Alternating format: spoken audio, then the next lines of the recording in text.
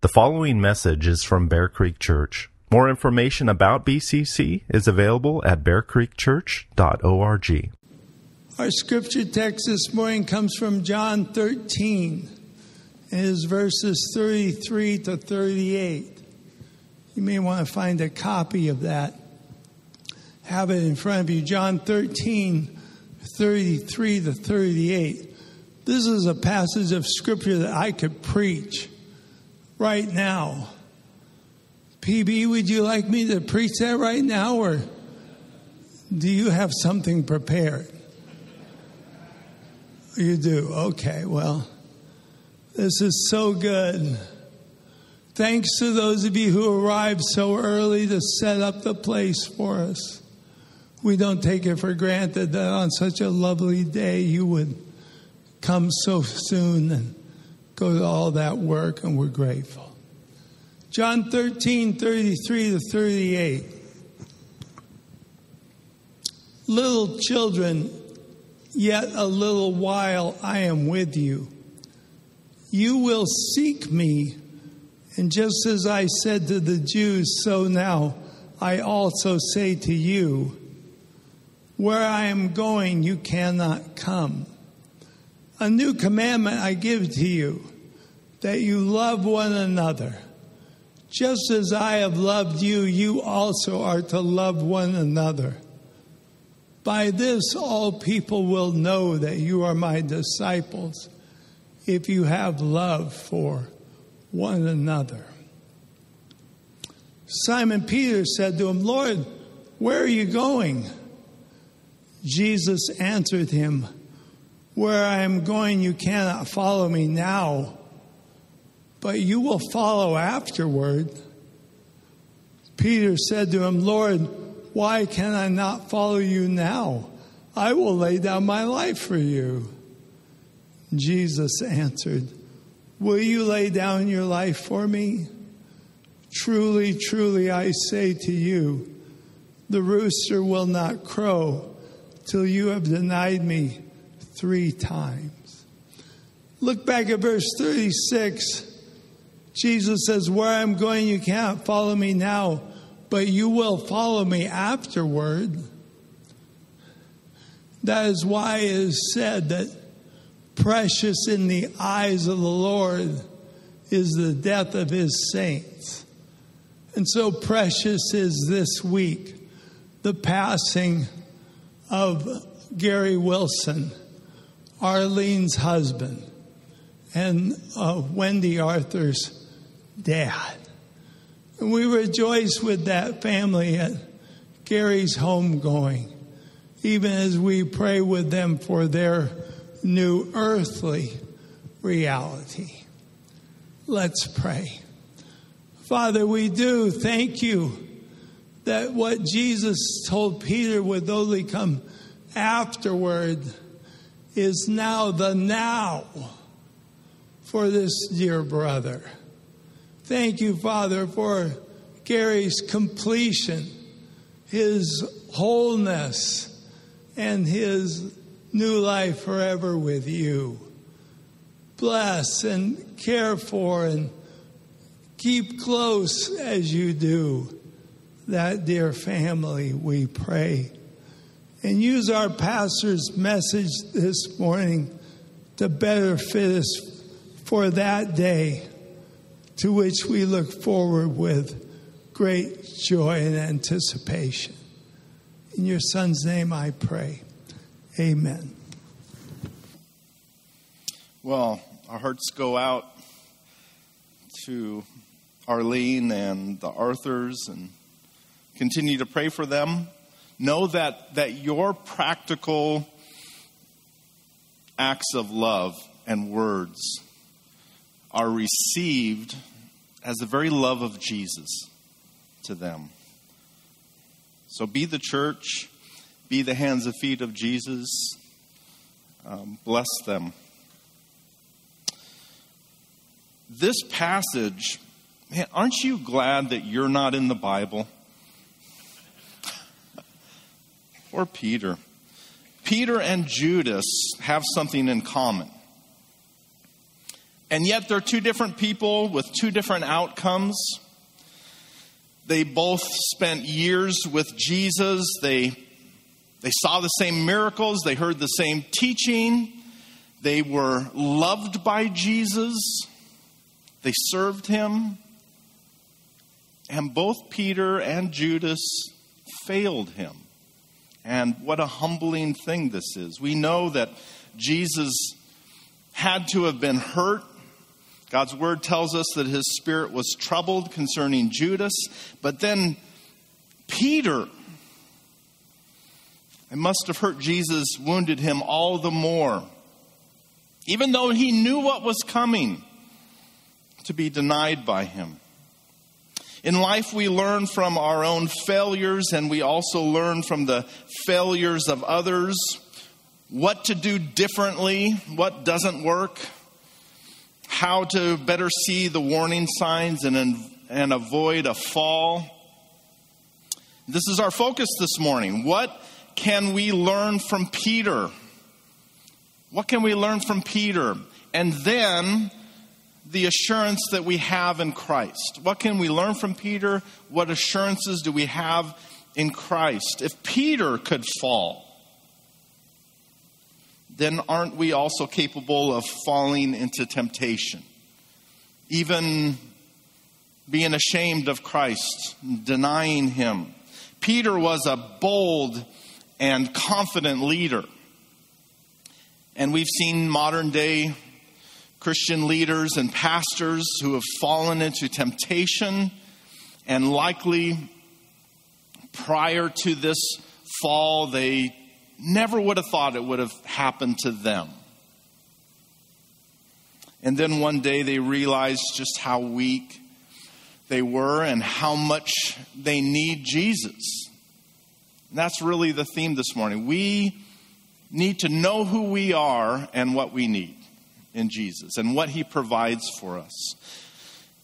We would be wise to recognize our own weaknesses and thus our ongoing need of God's enabling and strengthening grace. Peter and Judas failed, but there's a significant difference in that one of them is saved and the other was not. They both betrayed Jesus on the night of his arrest, but Peter was eventually restored by Jesus, while Judas, realizing the enormity of his sin, he did not turn from it, and he plunged into despair and hung himself. God's word declares that everyone hanged on a tree is cursed. Judas, without hope, was cursed on that tree, and Peter looked with faith ultimately to the one lifted up, the one who would hang on Calvary's tree, becoming a curse for him, leading to his forgiveness and restoration. And this is true for all of us. A person is either left to bear the curse of their own sin in themselves, or they look in faith to the only one who can bear it for them. On the tree, on the cross. This is the ultimate difference between Peter and Judas. And we can also see other differences in their motives. Judas had a deceitful heart. He pretended to have moral concerns. Peter sinned with a boastful heart, yet with a real love for Jesus. One lacks the strength to live up to his faith, and the other really has no faith, no genuine faith. One belongs to Jesus and is rescued after his fall. And the other doesn't truly know Jesus and is left to face the consequences of his own sin. If Peter can fall, you can fall. Any of us can fall. And so this is a great warning to us.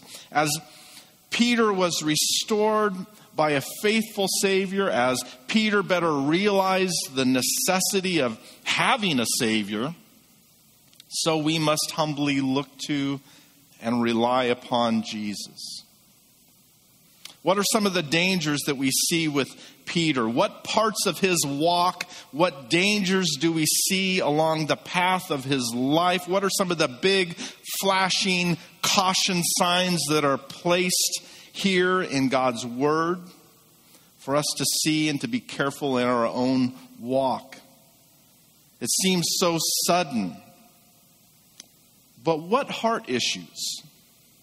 What kinds of sin led Peter to his denial? And typically we would recognize in life it's a slow fade. It's a series of choices. It's a series of compromises that don't seem significant in and of themselves in the moment, but when we ignore them, we become careless. We become overconfident. We see this in King David, right? Looking out the palace window, seeing the beautiful Bathsheba. He's the king. He's loved by the people. He's a man after God's own heart. And in a day, with a single choice, he fell. And he dealt with the consequences for the rest of his life. Yes, he's forgiven, but he dealt with the consequences for the rest of his life. In 3 short verses describing that event, we read that he saw, he sent, and he took. And it seems so sudden. And yet the heart of the king was corrupted over a period of time. It was sudden, but not really. He became lazy. Should have been out fighting with his men. He was proud and maybe unchallenged because he's the king. Pride and lust slowly growing over time, waiting for the opportunity to strike.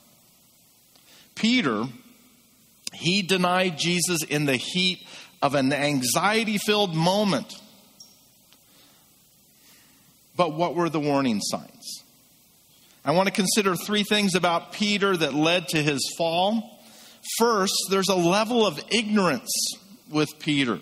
Peter had the reputation of what? Foot in mouth, blurting it out, speaking too quickly. And we know that a wise and godly man should be quick to listen and slow to speak. We should listen. We should learn. And our ignorance is often revealed when we just blurt it out. The cross, in this moment, it's right around the corner. And we see this intimate meal and Jesus once again speaking of his imminent death. And Peter says, Lord, why can I not follow you now? I will lay down my life for you. And we should wonder in hearing this, hadn't he been listening? Hadn't he been listening and learning? How many times had Jesus explained what was coming? He should have known. He should have known the necessity of Jesus' death. Even just a few days ago, Jesus said that he would be lifted up from the earth, describing the kind of death that he would die. And several times Jesus very plainly told his disciples what was coming. In Luke, he's recorded as saying, the Son of Man will be delivered over to the Gentiles and will be mocked and shamefully treated and spit upon. And after flogging him, they will kill him. And on the 3rd day, he will rise. Very clear. As they sat around the table that very evening, Jesus said, this cup is the new covenant in my blood. Jesus is teaching. Not to some inattentive crowd who's just interested in a free meal and a show. He's teaching his own chosen disciples. He's their rabbi. And still, apparently, they just had their own ideas. They weren't listening. They were ignorant. They weren't learning. And this speaks to us, and we can have our preconceived ideas. we need to listen to God's word. We need to rightly interpret God's word. We need to see what is actually there and humble ourselves and pray that God's Spirit would open our eyes to truths, that we would learn, that we would know God and love God and know ourselves. Jesus had repeatedly said that he's going to die, that he was the Savior, the Messiah. And so it seems there must have been maybe some irony. It's interesting when you read God's word out loud. How should I read this? What's the tone? And I just think there must be some irony when Jesus says, will you, Peter, will you lay down your life for me? Our faith is not about what we can do for God, but what he has done for us. The law says do, and the gospel says done. And in response to what Jesus has done, we, in utter dependence upon God, as an act of worship, do what he has commanded us to do with joy. Oh, how ignorant was Peter, not only of the gospel, but in his own ability. Leon Morris wrote this: when the crunch came, he was not ready to die. He ran away with the others and went further by denying his Lord. And honestly, we can be a lot like Peter, can't we? We assume certain strengths in ourselves instead of humbly praying and continually asking God to give us what we need. Even many years in the faith, we need to be humble. Just a couple of days ago, I had a conversation with my son-in-law, Jake. We were talking about current and potential challenges in our increasingly controlling and restrictive environment, state, and, how it impacts him as a businessman, how it impacts me as a pastor.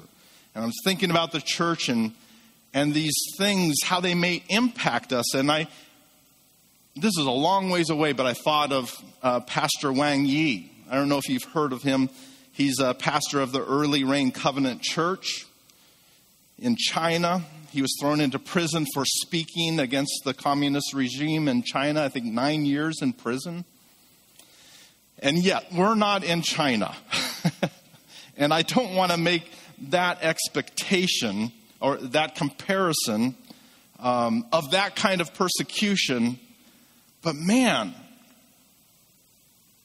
it sure seems different. It sure seems like we could go there. And I don't know. The Lord knows. We're still a long way away from that reality. But then I'm reminded of legal battles in California. Grace Community Church and Pastor John MacArthur.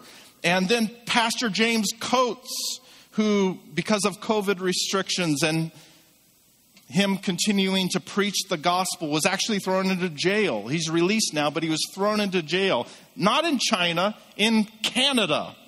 It's getting closer. And with these things happening, Jake and I are talking, and these things are in my mind, getting weirder and weirder by the moment. In a very Peter-like fashion, I blurted out, I'd be willing to go to jail if it really came down to it.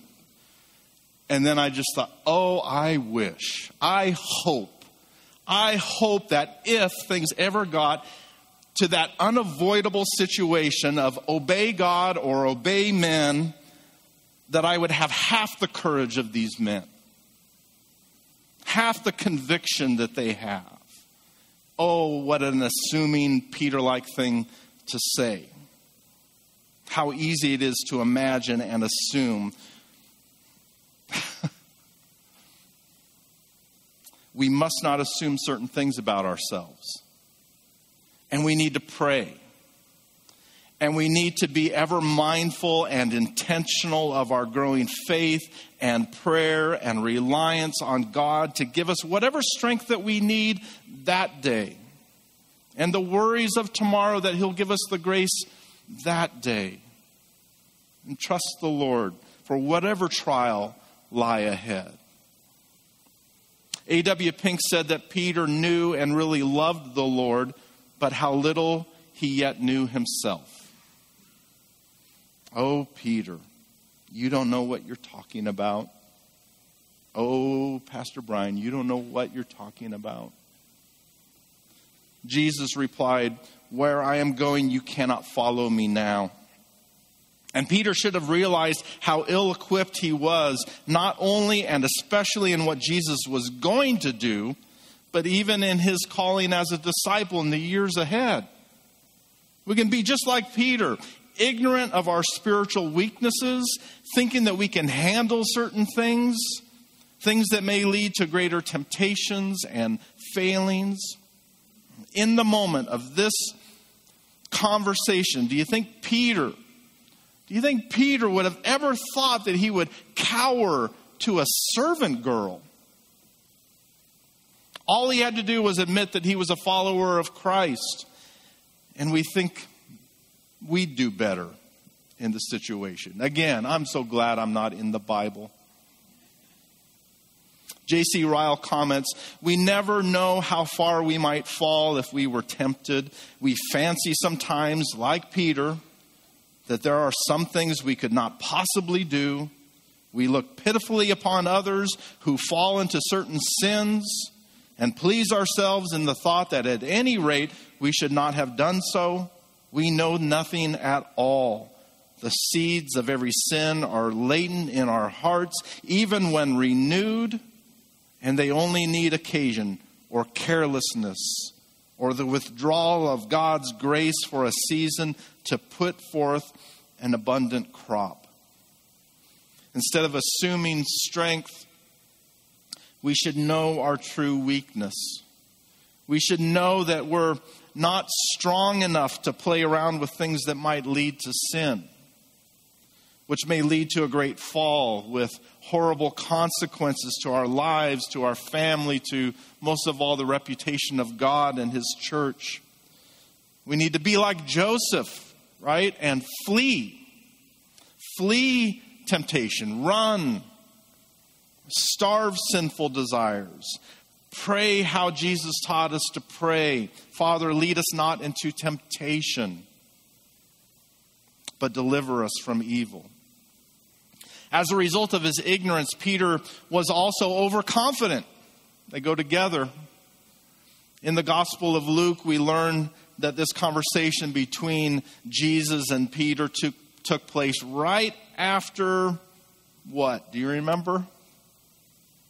The disciples were arguing about something. Remember what they were arguing about? Who's the greatest? Incredible. Who's the greatest? In Mark's gospel, we learn that Peter not only claimed that he would die for Jesus, but he boasted over how much more faithful he was than the others. Peter actually says to Jesus, even though they all fall away, I will not. Overconfident in himself, he should have remembered the proverb that says, pride goes before destruction and a haughty spirit before a fall. Oh, how Peter needed the humble rebuke of Jesus. The humbling rebuke of Jesus. Jesus, who basically said, oh, Peter, you don't know what you're talking about. You'll be reminded of this when the rooster crows. It wasn't Jesus that needed Peter. It's Peter and us who need a Savior, who need Jesus. From Jesus' perspective, Jesus probably sensed Satan's delight over this prideful heart of Peter. And Jesus says, Simon, Simon, behold, Satan demanded to have you that he might sift you like wheat. And once again, let's remember that Satan is God's devil, and Jesus uses him in the moment Just as with Job, so it was with Peter, that God let Satan do his work so that Peter might be rightly humbled. And it's interesting that this humiliation came in an area not of a weakness of Peter, but a strength. Courageous Peter couldn't stand up to a little girl. We need God to give us strength. Not only in our areas of weakness, but also our supposed areas of strength where we're overconfident. Paul said, I will boast all the more gladly of my weaknesses so that the power of Christ may rest upon me. A third lesson we can learn from Peter, which led to his sudden fall into sin, is his neglect of spiritual resources. Later that same evening, Jesus took his disciples to pray in the Garden of Gethsemane. And what did he find when he returned after this intense, agonizing time of personal prayer? Instead of finding his disciples praying, instead of seeing their need to use this spiritual resource God had given them, he finds them neglecting it, taking a nap. 3 times Jesus gives the advice to pray so that they may not enter into temptation. And when he returns, he finds them sleeping. Why do we do this? We do this. It's because we're ignorant of our true need. It's because we're overconfident in ourselves. And we assume that we don't really need anything more. Oh, parents, I've said this recently, but pray. Pray for the hearts of your children. Don't be overconfident in your ability to control them when they're young. Don't be ignorant to the reality of their sin. They're little sinners, and it's cute when they're little, but it's really ugly and destructive when they get older. Don't neglect the spiritual resource in your parental toolbox, because it will become more and more clear that it's not simply their behavior that you're after, but a behavior that comes from a right heart. And a right heart ultimately comes from the Spirit doing His work on them, God using your prayers to do so. Pray for your families, pray for your church, your pastors. Pray that we love God, that we're faithful in following Him, that He give us courage and strength in times of temptation and whatever challenges we might face. Don't neglect to pray. There are spiritual resources that we all must not neglect. We must not neglect gathering together. As wonderful as it is to have live stream for people who are unable to be here, and we're so thankful for that, we shouldn't assume that it's an option for those of us who can be here. We must not neglect God's word. We must not neglect the Lord's table. We must not neglect prayer, worshiping together, our fellowship together. Satan wants to sift us like wheat.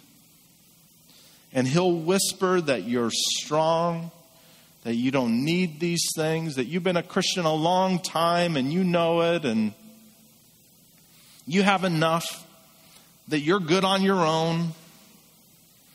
We must not be overconfident in ourselves. We must not be ignorant in our faith and in our ongoing daily need of Jesus. We must not neglect the spiritual resources that God has given to us. Hebrews 2 tells us the result of neglecting these things. Therefore, we must pay much closer attention to what we have, lest we drift away. I love what John Calvin said. Let us learn to distrust our own strength and betake ourselves early to the Lord, that He may support us by His power. Here's what we can learn from Peter's experience. But I want to end by thinking about what assurances. Again, Peter is different than Judas. What assurances does he ultimately have? What assurances do we have as genuine believers. Peter fell, but he was not forsaken because of Christ. When true believers stumble, Jesus will ultimately save them. We know the rest of Peter's story. It didn't end like Judas's. We know that after the resurrection, Jesus restores Peter's faith. And what a great comfort this is to us.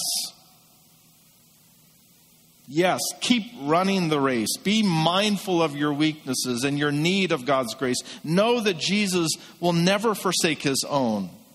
Like Peter, he will restore. He will save all that truly belong to him. We know the rest of Peter's story. Looking ahead in chapter 21, but really just here, there's enough for us to reassure ourselves. One assurance is seen in Jesus' declaration. In verse 36, Jesus said, "Where I am going, you cannot follow me now, but you will. You will follow afterwards." Jesus perfectly knows the future, doesn't he? He's not assuming. He's not making an educated guess. He can perfectly know the number of times that Peter will deny him and when that rooster is going to crow before it happens. In fact, he declared that Peter will eventually follow and be with Jesus once again. In the next chapter of John, Jesus gives assurance to his disciples, saying, "Let not your hearts be troubled. In my Father's house are many rooms, and if I go and prepare a place for you, I will come again and I will take you to myself, that where I am you may be also." Peter asked, "Lord, where are you going?" And Jesus answered him. He assured him, "You will follow afterwards. There's a place that I'm preparing for you. You'll be with me in the right time." But even before then, there's another sense in which we could read this.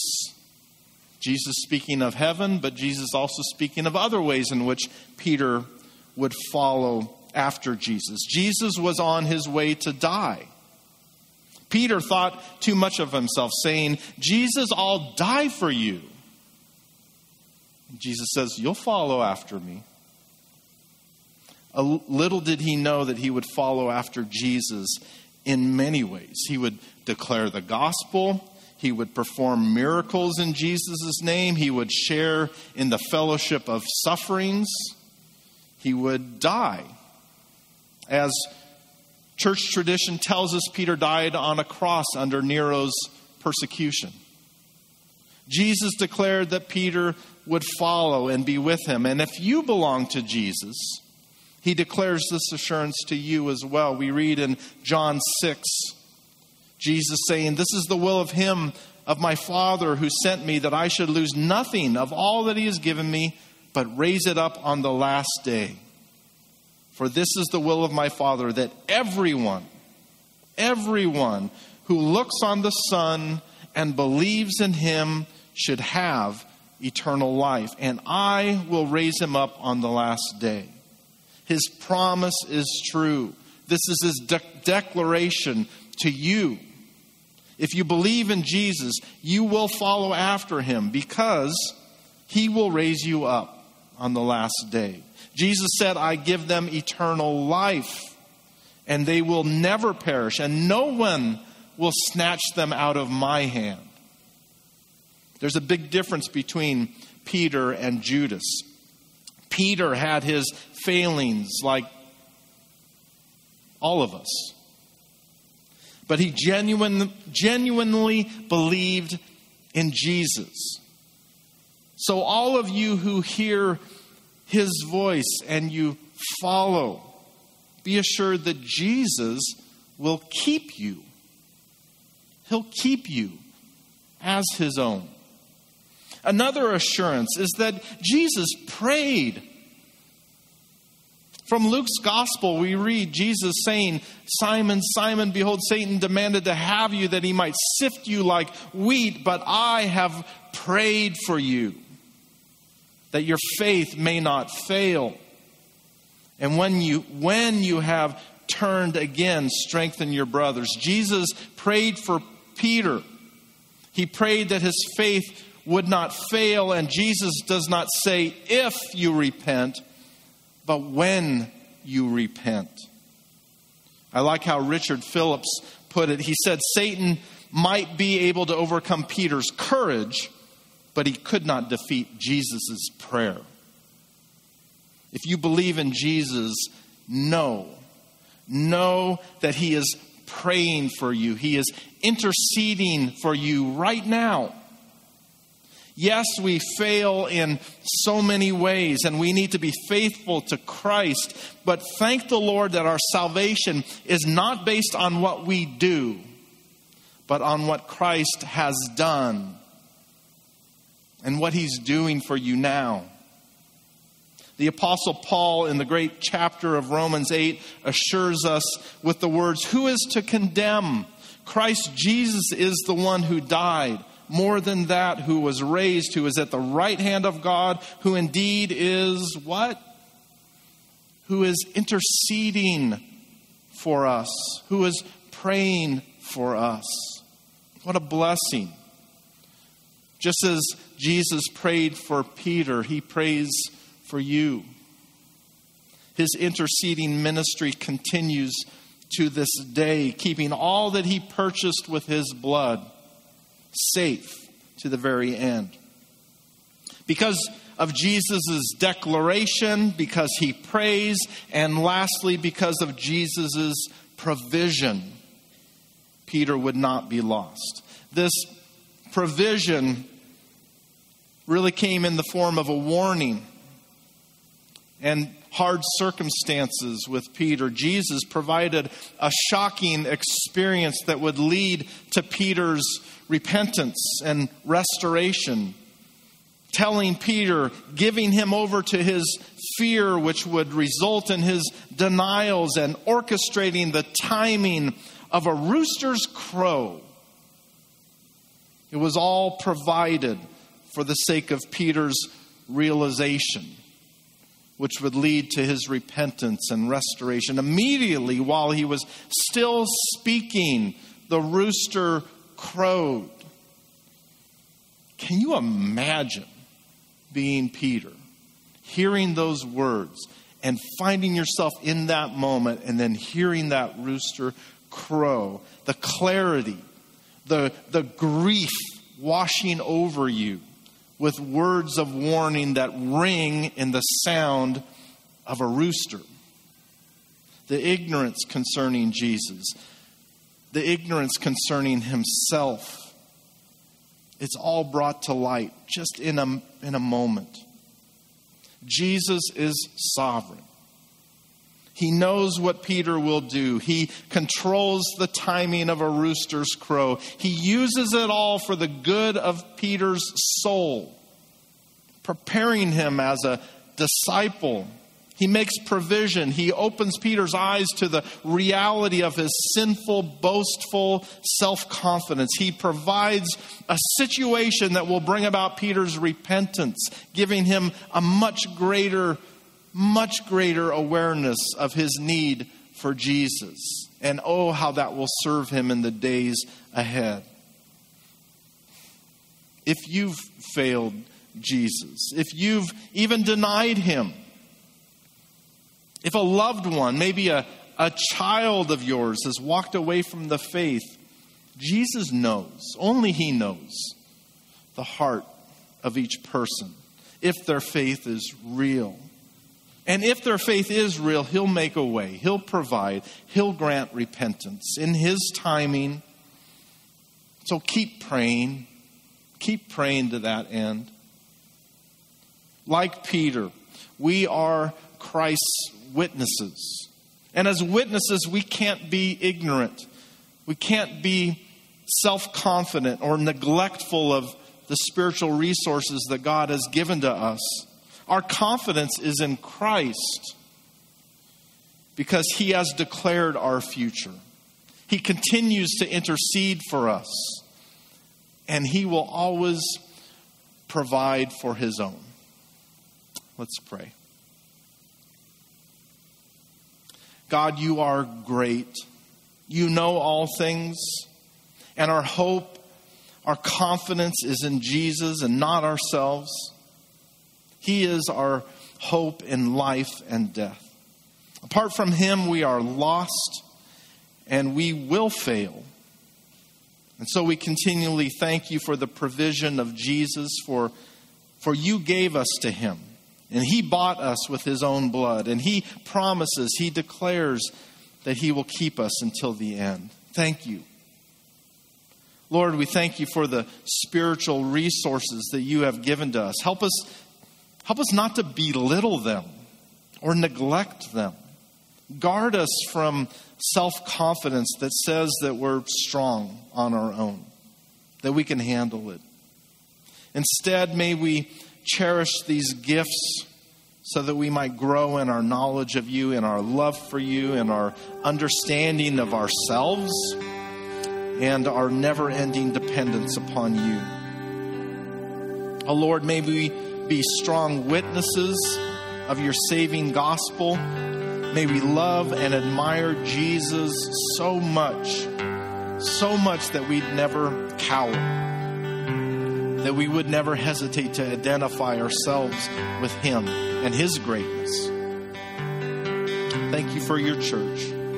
Keep us united in Christ. We pray in his name. Amen.